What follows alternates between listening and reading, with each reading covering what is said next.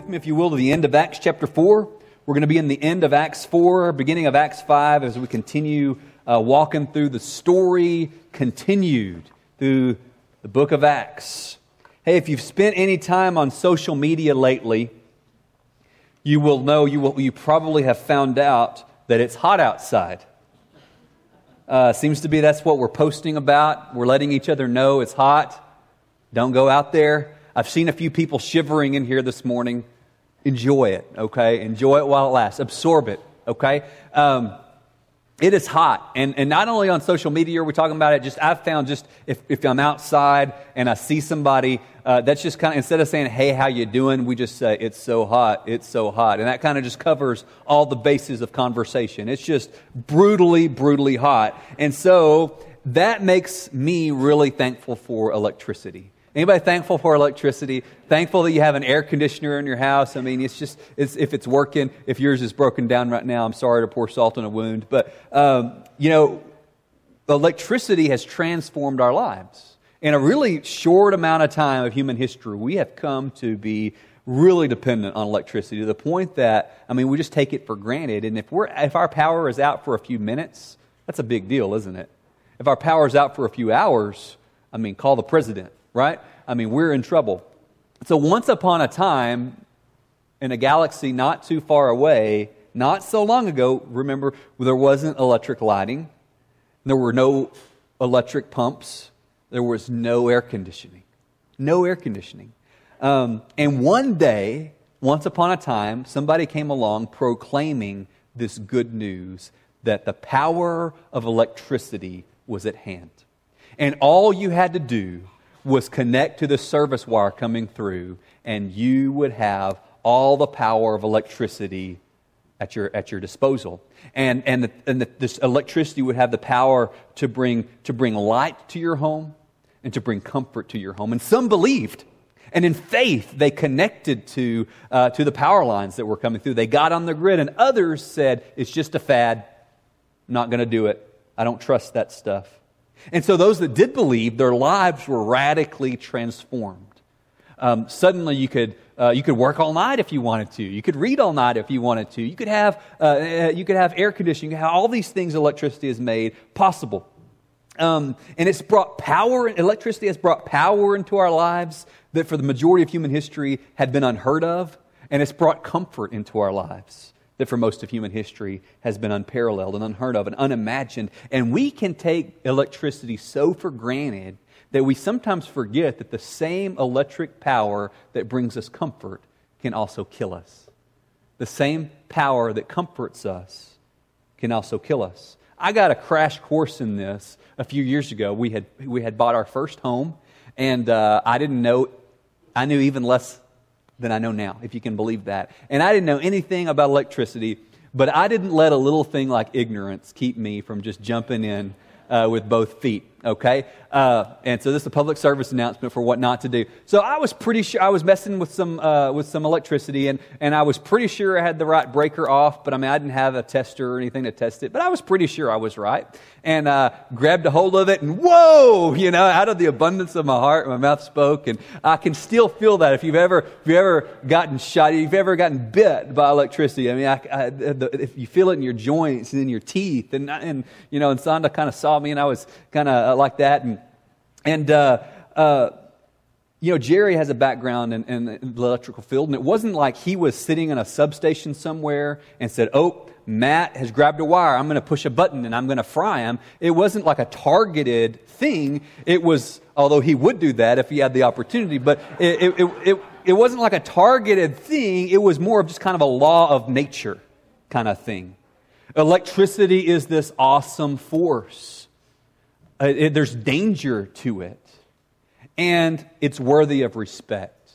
And after it bit me, ever since then, I have had a new level of fear and respect for the power of electricity. I have testers now, and I double and triple check that I've gotten the breakers turned off, and I walked away with awe and fear for the power of electricity.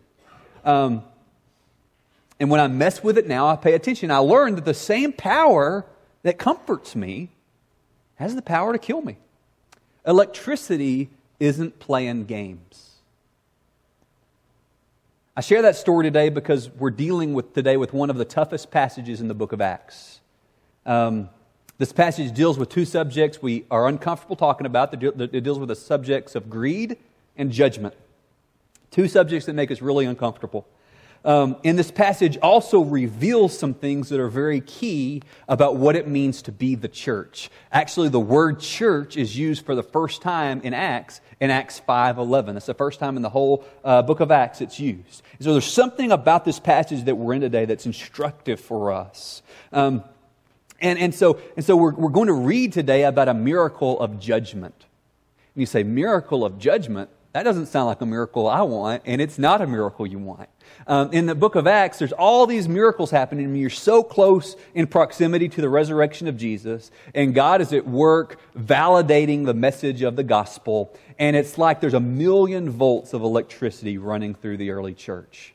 And that same power that was at work to heal the sick and to bring 3,000 people at a time to salvation, that same power that brought so much comfort in the wake of Jesus' resurrection and ascension, that same power is deadly if you try to play games with it.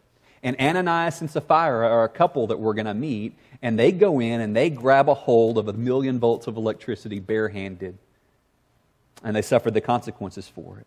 The same power of God that moves so mightily to heal and save and shake free and revive, that same power that brings such comfort, that power can kill us because God isn't playing games. And so this is a difficult message to bring because I want us to know how much God loves us. And God does. He loves us with an everlasting love. And God is gracious. But He's not a tame lion, as C.S. Lewis wrote in the Chronicles of Narnia books. He's not safe, and He's not tame. And we don't need to play games with Him. And so we're going to meet today two powerful examples. We're going to meet at the end of Acts chapter 4, Barnabas, whose life serves as a witness of the power of God and the goodness of the gospel. And we're going to meet Ananias and Sapphira, whose lives serve as a warning against the foolishness of trying to con God. A warning against the foolishness of trying to play games with God. A warning against living an idolatrous life. Something that Todd Wagner says a lot. I respect him a lot. Something he says a lot is that your life is either a witness or a warning. And that's absolutely true. Your life is either a witness to the goodness of the gospel, or it's a warning against the folly of idolatry. Your life is such that onlookers are either looking at your life and saying, "Whoa!" or they're looking at your life and saying, "Whoa." What's the difference? What's the difference? Onlookers are either going to look at your life and say, "Whoa!" or "Whoa." Because our lives are either a witness or they're a warning. So let's look at Barnabas. At the end of Acts chapter 4, we have one of these summary statements. I have one of these your name means Barnabas, right? Okay. We got one of these summary statements of the early church. We have a summary at the end of Acts chapter 2, and now we have another one here at the end of Acts chapter 4, and kind of what has just happened. Remember, Peter and John, they prayed over this ill man and the lame man, and he walked, and there's a celebration and praise of God, but the authorities bring them in and tell Peter and John, "Hey, you can't do this anymore. You can't keep telling everybody Jesus is the king." And they say, "Well, we're going to keep doing that." And so they're threatened, and then they're turned loose, and Peter and John gather with the church, and they pray together that they would have boldness to continue to proclaim the name of Jesus. And we're told that the place where they were gathered shook, and they were filled with boldness, and they're filled with the Holy Spirit. Okay? And so right after that, beginning in verse 32, the full number of those who believed were of one heart and soul. There's at least about 10,000 believers at this time in different house churches around Jerusalem. About 10,000 people, and we find that all of them are of one heart and soul. There is this gospel-centered unity going on. Christian unity is not grounded in ethnicity. It's not grounded in economics. It's not grounded in I like the same things you like, or we have the same preferences. Christian unity is grounded in one thing. It's grounded in the gospel. And so if we have the gospel in common, regardless of what our politics are or what our preferences are, if we've got the gospel in common, we can walk in unity. If we have the gospel in common, that we believe that Christ is King, and that he lived and died and rose and is returning, then we have the thing in common that matters. So the early church, they're characterized by this gospel-centered unity, and that gospel-centered unity manifests itself in this gospel-centered generosity. No one said that any of the things that belonged to him was his own, but they had everything in common. There's this sharing. In the past a few days around our house, as summer has begun, and as there's been some additions to our family, I don't know how many times we've said the words share, share, share. You got to share. Hey, you need to share. Hey, are you sharing right now? And sharing does not come naturally to us. And so there's this gospel-centered sharing of life, sharing of possessions, and we read that there was not a needy person among them. In Deuteronomy 15:4, we're told that in this true community that would come, that there won't be a needy among you. And people are selling their houses, and if they had cars, they would have sold them, and they're selling their camels and all these things, and they're just pooling their resources together. Some people do still own homes because they're meeting in homes, okay? So it's not like you have to sell everything. It wasn't compulsory, but people are just so excited about what God's doing. They're selling their stuff, they're pooling the resources together, and they're taking care of each other. There's this gospel unity and this gospel generosity. There's not a needy among them, for as many as were owners of lands or houses sold them and brought the proceeds of what was sold. And they laid it at the apostles' feet, and it was distributed to each as anybody had need. Thus Joseph, who was also called by the apostles Barnabas. Now, Joseph is going to get a name change. He's going to come to be called Barnabas, which means son of encouragement. He's not the only person in Acts that's going to get a new name, but he gets this new name that means son of encouragement because he's known by such encouragement. He's one of these guys that just leads by example. And he sells this, he's a Levite, so that means he was one of the priestly tribe. And he's a Cyprian. He's from the island of Cyprus. And he sells this field that he owned, and he came and he just laid all of it down, all the money down at the apostles' feet and said, hey, do this as you have need of. Give this to people that need it. And he's just held up, Barnabas is held up as this example or as a witness of a man whose life has been transformed by the gospel. And throughout Acts, Barnabas is going to continue to be a witness. Here we see from this passage, he's the guy that he's not asking the question, what's the least I have to give? He's asking, what's the most I can give? And if we're honest, most of us are looking for what's the least I can do with it? And Barnabas is one of these guys that says, what's the most that I can do? Barnabas is going to be was going to be among the first people when the Apostle Paul goes from being a persecutor of the church to a proclaimer of the gospel. Barnabas is going to be one of the first people that vouches for him. He's going to say, hey, I believe that this transformation is for real. Barnabas is going to lead the church towards ethnic diversity. Barnabas is going to care about tangible relief work to the poor, and he's going to devote much of his ministry to gathering resources to help the poor. He's going to go with Paul on Paul's first missionary journey, so he's courageous, maybe a little crazy, okay? And John Mark, another disciple that let Paul down, disappointed Paul. Paul said, I don't want anything more to do with John Mark. He can't go on another trip with me. And Barnabas said, hey, John, let's go together. Let's serve together. Barnabas is one of these guys that forgives and has a really, really long fuse. He's held up throughout Acts as this witness of a life transformed. He's an example. And so as we read the end of chapter 4, it looks like everything is perfect in the church. They're sharing everything and they have this common life together. There's this gospel-centered unity. There's this generosity. You got guys like Barnabas selling fields and laying everything down. And it's almost like we're reading the story of the Garden of Eden again. At the end of Genesis 2, we read the man and his wife were naked and they felt no shame. There's just shalom that characterizes everything. But then Genesis 3:1 says, but the serpent. And that's exactly what's going to happen at the beginning of Acts 5. But a man named Ananias. There's a but. And the first service was really immature because I used the word but a lot, and they laughed and snickered about it. So I'm going to ask you guys to not be that way. But there's a but here.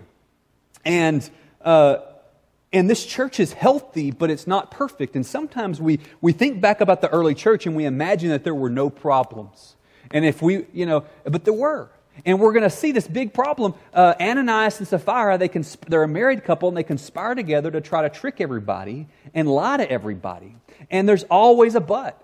Trinity, you could say Trinity's a pretty good church, but, right? There's always a but. But what will we do with that but? How will we respond to the but? That's the question. All right, Ryan's biting his tongue. I gotta move on.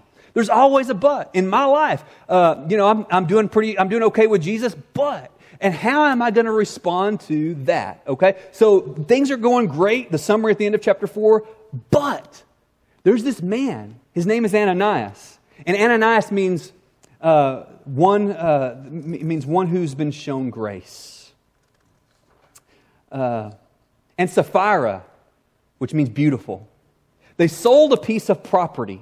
And with the wife's full knowledge, he kept back for himself some of the proceeds and brought only part of it and laid it at the apostles' feet.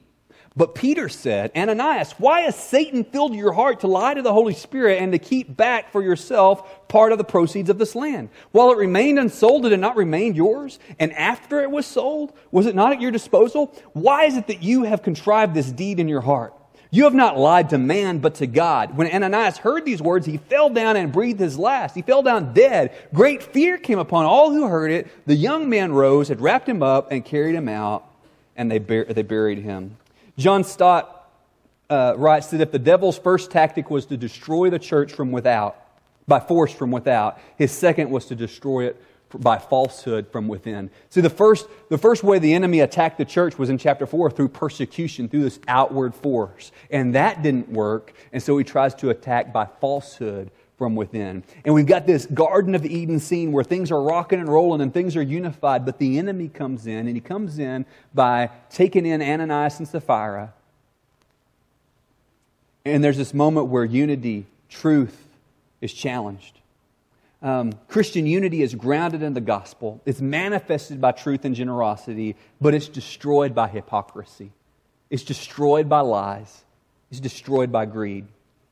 One commentator puts it that the original sin of the church, or the original sin temptation in the early church, dealt with the misuse of money and possessions. How many churches have fallen prey to misusing and mishandling money? How many pastors have? If only we would learn the lesson here. So this but is important. The early church, awesome, but not perfect. Every life and every church has a but, and what are we going to do with that? How will we respond to that? So here's the warning. Ananias and Sapphira, as glorious of a witness as Barnabas is, Ananias and Sapphira are this terrifying warning. Ananias, again, whose name means the Lord is gracious, and Sapphira, whose name means beautiful, they conspire together. So what's the sin here? Is the sin that they didn't give everything? No, Peter makes that clear. He said, hey, this land was yours to begin with, and it was still yours after you sold it. He says, why have you conspired together to lie to the Holy Spirit? The problem isn't that they didn't give everything. They could have sold their land and given nothing. They could have sold the land and given $1. Say they sold the land for $200,000, they could have given $10,000 or $20,000 or $100,000. They could have done anything. But what they did was they gave part of it and claimed that they gave all of it. They wanted to look like Barnabas without being like Barnabas. They wanted to look like they were transformed without really being transformed. And they serve as a warning, because your life is either a witness to the goodness of the gospel or a warning of the folly of idolatry. Not only are they greedy with their money, but they're greedy for the praise of people. They want to do something that's going to make them look really good to people. But they don't really want to suffer the consequences. John Stott again says they wanted the credit and the prestige of sacrificial generosity without the inconvenience of it. So in order to gain a reputation to which they had no right, they told a brazen lie. Their motive in giving was not to relieve the poor, but to fatten their own ego. What if everybody today who did something to fatten their own ego dropped dead? I wouldn't be here preaching. And so, about that move of God we want. About that, why aren't we seeing 3,000 people healed and saved? And why aren't we seeing God do more? Well, if hypocrites dropping dead accompanies 1,000,000 volts of the Holy Spirit, maybe God's being really kind in withholding.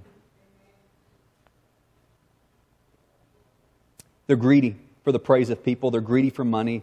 Peter asked this question, Ananias, why has Satan filled your heart? In Acts 4, we're told that the hearts of the disciples were filled with the Holy Spirit. And now that Ananias is contrasted, his heart has been filled by Satan. Is he a believer? He believes he's a believer. Authentic generosity is the evidence that the Holy Spirit is at work in our lives. Deceptive greed is the evidence that Satan is at work in our lives. And this couple Barnabas holds people tightly and possessions loosely. This couple holds possessions tightly and people loosely. Ananias lied to the Holy Spirit and he misappropriated funds. That verse in verse 3, you held back. He took what he said was God's and he held it for himself. What if every time we said, I surrender all, what if God really expected us to mean that? If every time we're saying, I surrender all, except my porn habit, except my addiction to relationships, except my workaholism, except my materialism, every time we say, I surrender all, and we don't mean it, we're lying to the Holy Spirit. And He's gracious. We're not dropping dead. He's gracious and He's good, but He's not tame. Ananias and Sapphira aren't just a couple of broke down sinners that got a raw deal. Ananias and Sapphira are hypocrites who are trying to play games with God. And as good as God is, and as loving as He is not playing games. Just like 1,000,000 volts of electricity isn't playing games. He's gracious, but He's not tame. And so Peter exposes the sin. And part of what it means to be the church is that sin is exposed. It's not hidden. Peter exposes the sin. Did you really sell the land for this and that? And Ananias says, yeah, I did. And Peter says, man, why have you lied to this? Why have you let Satan fill your heart and you've lied to the Holy Spirit? It's interesting that Peter, he says to Ananias, Satan has filled your heart. It wasn't long ago that Jesus called Peter Satan. Jesus said to Peter, hey, get thee behind me, Satan. But the difference between Peter and Ananias is that Peter repented.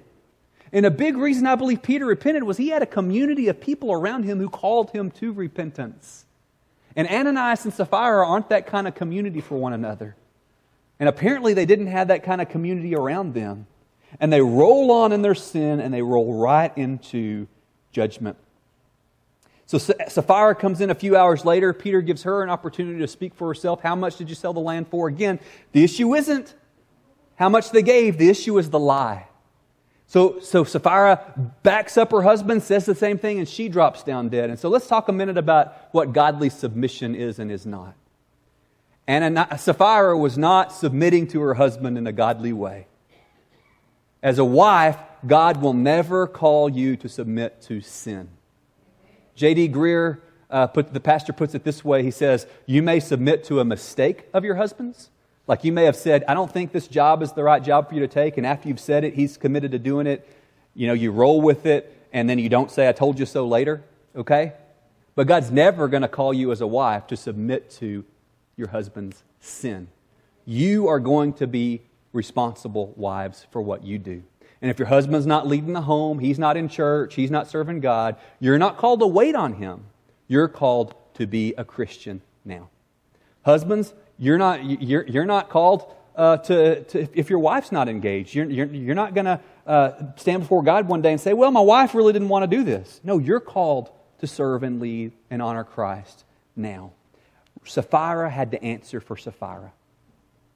And, what would have been biblical submission for her would have been, Ananias, I think your heart's out of line. Let's talk to some fellow believers and see how we can get some help on this. Okay? God, you may, as one of the leaders of our church, you may submit to me in making a mistake. You might say, you know what, I think Matt's wrong about this, and I've told him I think he's wrong, but I'm going to roll with him out of respect. But God's never going to call you to submit to me if I'm leading you into sin. You might submit if I'm just making a mistake, but He's never going to lead you to submit if I'm leading you into sin. So biblical submission isn't about taking responsibility and putting it over here on the shelf. Biblical submission isn't checking our brains at the door. Biblical submission is we submit and we surrender to Christ first and foremost. Okay? So why do Ananias and Sapphira do this thing? Well, they've got a heart problem. And the reason they've got a heart problem is they've got a worship problem. And if I'm honest, as I look at Barnabas, as I look at Ananias, and I look at their hearts, my heart in its natural state is a lot more like the heart of Ananias than it is like the heart of Barnabas. My heart is a lot more about wanting to be seen as better than I really am. That's why I need worship. That's why I need this. That's why my heart that's so prone to wander, I need to worship together with you, and I need to worship Christ on my own, and I need community with people that are asking me hard questions so that my wayward heart that's a lot like Ananias will be brought over here and become more like Barnabas. Why do they do it? Because they have a heart problem, they got a worship problem, and then they drop dead. Why does that happen? You see this, you don't see this kind of thing happen a lot, but when you do, it's usually at the beginning of a strong, kind of a new chapter in God's movement. You see this as you see some severe judgment like this when the people of Israel first got freed from Egypt. You see it when they're first going in the promised land with Achan, who tried to take what was God's for himself, and he got punished for it.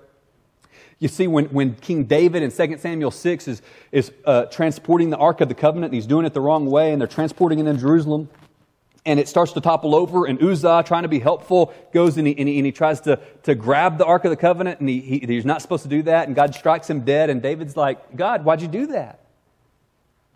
And then here, this is so close to the resurrection. There's all these miracles happening.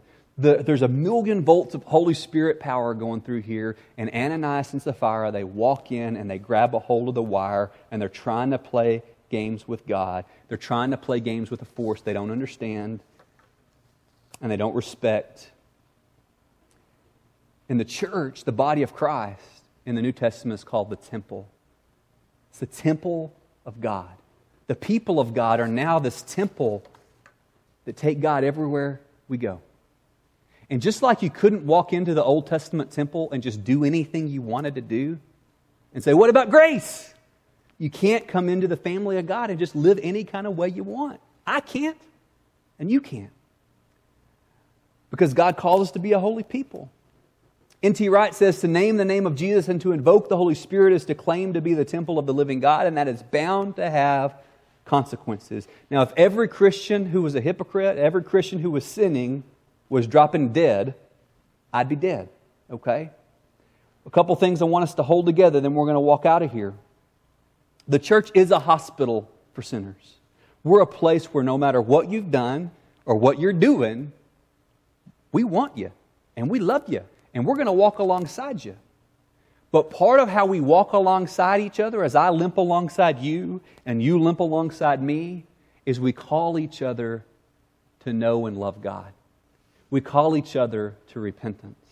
And if I know Will's got something going on in his life that's hindering his walk with Christ, and if I turn a blind eye to that and I just say, oh, it's not a big deal, I am not loving Will well. I'm being a coward. That's why it's so important that we not only meet together in this big group like this, but we meet together in smaller groups and we really walk with each other and we ask each other those uncomfortable questions. If Ananias and Sapphira had had somebody in their lives asking them hard questions, maybe they wouldn't have dropped dead. Maybe they wouldn't have lied. There's no such thing as a secret sin or a harmless sin, your porn habit or your gossip or stirring the pot. Addiction to praise, that stuff that's killing you. And there's a difference between being a broke down sinner who's just in need of redemption versus being a hard-hearted, stiff-necked hypocrite who's trying to play games with God. And Ananias and Sapphira are trying to play games with God. And God loves you, but He's not playing games. And so when we complain, why aren't we seeing 3,000? Every now and then when my kids don't get what they want, some of the little ones, they'll go like this. Why aren't we seeing 3,000 people getting saved? Why aren't we seeing people getting healed? Do we want to see what goes along with that? Do we want to see hypocrites dropping dead because I might be the first one to go? So there's repentance on our part that needs to happen because, like Richard preached last week, God wants to do so much more in us. this happens. Ananias and Sapphira drop dead, and we're told that awe and fear sweep through the place. Yeah. Wow, this God isn't to be messed with. As the church, we're called to love fellow sinners, and we're called to call each other to repentance. And if there's a fellow sinner among us who doesn't want to come to repentance, Matthew 18 tells us how to walk through that. We gather others in the community around and we say, hey, I see that you're struggling with this issue. We want to help you. And if they say, no, I don't need your help. I'm going to keep doing my thing. I'm going to keep saying I'm a part of this body, but I'm not going to repent. I'm not going to change. Well, we still love that person. But Matthew 18 says eventually we treat that person like a Gentile and a tax collector. How do you treat a Gentile and tax collector? Like somebody you love, like somebody that is very valuable to God, like somebody who needs redemption, but you don't treat them like they're part of the church. So there comes a point, if I'm so stiff-necked that I won't listen to you anymore, you might have to say, Matt, I love you, but you're not part of us anymore. And that sounds harsh, doesn't it? But it's loving. What could have been different for Ananias and Sapphira? You know, I haven't known a lot of Christians that have just dropped dead physically, but I've known a lot of Christians that are spiritually dead. I've known and you have, a lot of Christians that have no power in their lives. And these things that we're doing that we think aren't a big deal, they're sucking our devotion for Christ away. Ananias and Sapphira dropped dead because they hadn't died to self. Even if most people today aren't dropping dead like Ananias and Sapphira, this passage shows us how God feels about deception, how God feels about greed. The world was watching the church, and the world was wondering, are these people going to be a bunch of hypocrites like everybody else, or is there going to be any integrity here? The world is watching the church today. Are we going to be who we say we are? Or are we going to be just like everybody else and say one thing and live a different way? And as terrible as that was for Ananias and Sapphira to drop dead, it sent a message to the church that God is not playing games. And there is a cost to hypocrisy. And so if we're a broke down sinner, I don't care if you've robbed 10 banks, God loves you. But God's not playing games with you either. He's not playing games with me.